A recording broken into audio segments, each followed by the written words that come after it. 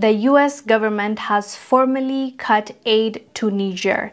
It's about $500 million. So we can guess that that is going to be impacting Niger and Nigerians significantly, but we all knew it was coming. We were just waiting for them to actually tell us definitively that this is what's going to happen. So what they said was, until the Nigerian military junta, the leaders, leave power and usher in a democratically elected government, the money, the aid, which is the 500 million, will be suspended. So that is what the US government has declared. But the ironic thing is, the US troops are still active in Niger.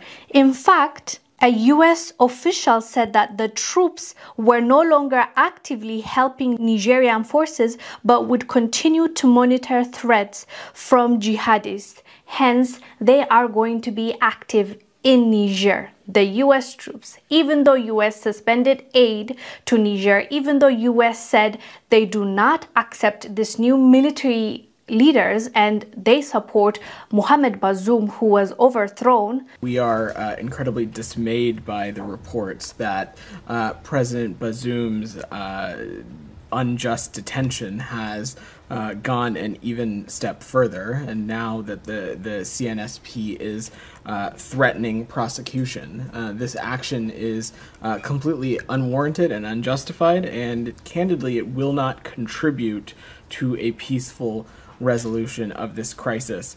It is a further affront, in our opinion, to democracy and justice and to the respect of the rule of law.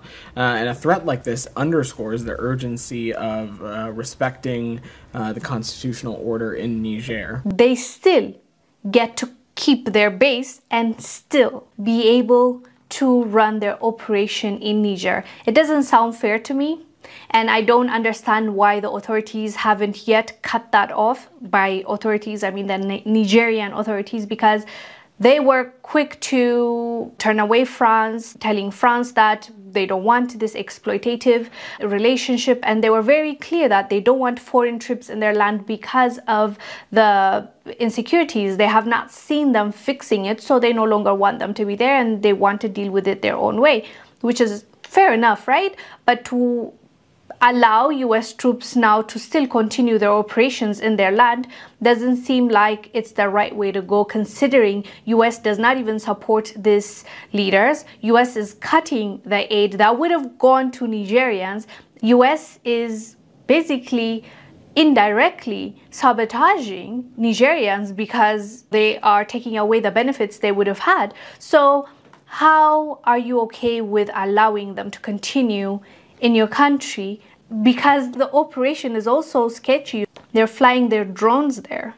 They are saying that they are watching the jihadists, even though they will not help. So what are they doing there exactly? What's the point of the troops in Niger? It doesn't make sense. But anyways, fam, that's what happened, and not a lot of people are shocked that US have suspended $500 million worth of aid to Niger. Anyways, fam, let us know down below what your thoughts are about this. I am Gail Zalalam. I'll see you on the next one. Bye.